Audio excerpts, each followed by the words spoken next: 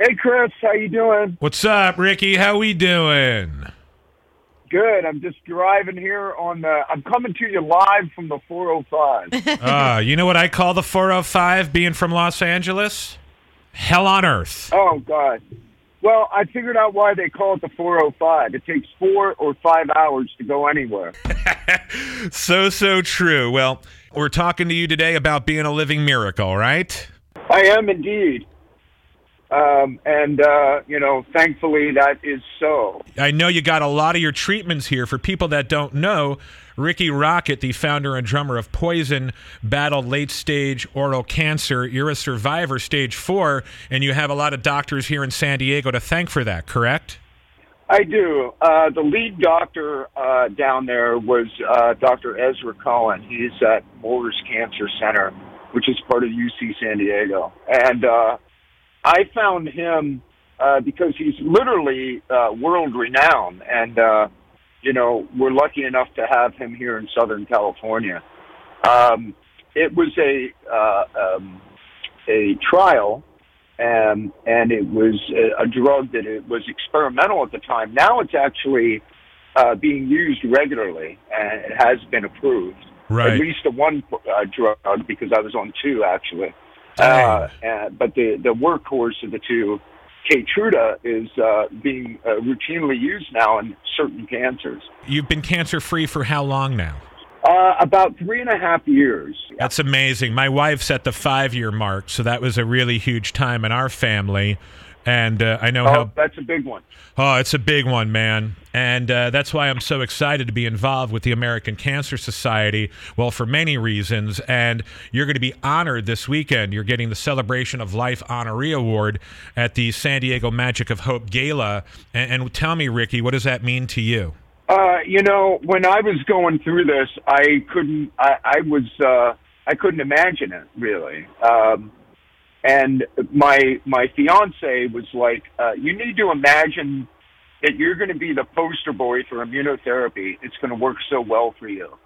And so I wrapped my head around that. And I really honestly think that was a big component of it, was putting my head in the right place. Right. I mean, it saved my life. Oh, I'm so happy to hear that. What a traumatic thing to obviously go through. I imagine, especially too, when you live the life that you've lived, and rock star, drummer, Poison, Grace in magazines, you feel invincible to a degree, and then you get this diagnosis, and it's mind blowing. Can you tell me about the first time you figured this out? Like, how did you detect it? And maybe it can help someone listening right now, including myself.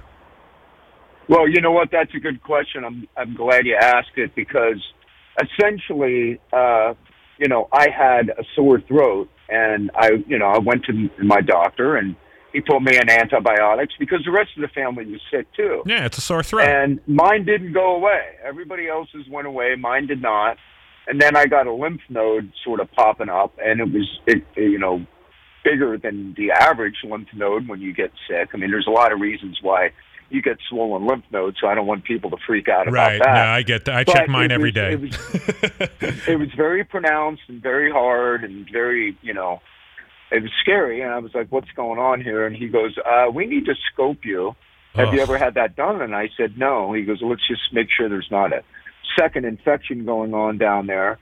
And so he put the scope down my nose and my throat, and sat back and said, we need to biopsy something. I don't like the way this looks. I'm not saying it's cancer, but there's something there that should not be there. And so, I mean, everything changed at that moment, because, I started to fear the worst right away. And we did a biopsy, and the biopsy came back and said that it was not cancerous.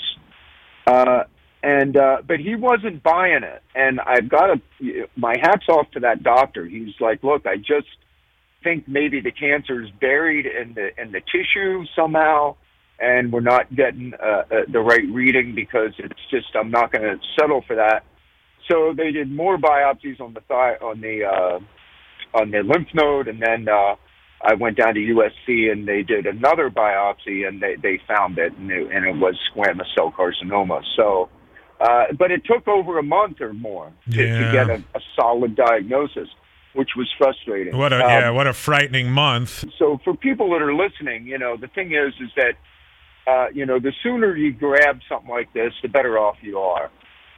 If you have any suspicion that you have something like that going on, go to an ENT, ear, nose, and throat guy, and so they can really get in there, and that's what they do. They're trained to look for this. Oh, heck yeah! Well, we're certainly happy to have you, needless to say, with us, Rikki Rockett of Poison.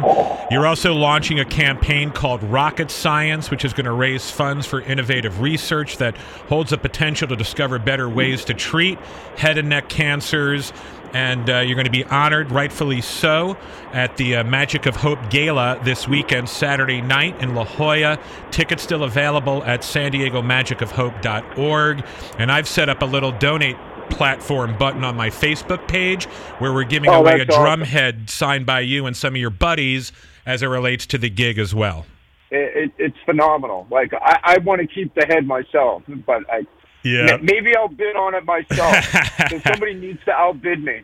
And all you need to do is make a donation on my Facebook page, Chris Cantore. Every little bit helps, and everyone who donates will be entered to win the drum head signed by all you greats and a pair of tickets to the Wonderfront Festival here in San Diego. And I'll announce that winner on the 18th after the event. So I look forward to meeting you Saturday night, Rikki. Oh, great. That's awesome that I'm going to get a chance to see you. Thank you. Oh, it'll be my pleasure. The last time I saw you was at the Long Beach Arena with Dokken. oh, wow. Okay. It's been a while. Hey, George Lynch is my neighbor. Oh, what a... Yeah, I never see him. That's I never funny. See him, like, rarely. I think it was Dokken, Winger, and you were headlining, and it was the Long Beach Arena on New Year's one year. Yep, I remember that. We videotaped it. They filmed it, actually. They actually used film that night. Oh, how which funny. Is, like, never happens anymore. Right on, Rikki. We love having you on the radio and on the planet, and we'll see you Saturday. All right, man. Thank you for everything. All the best to you.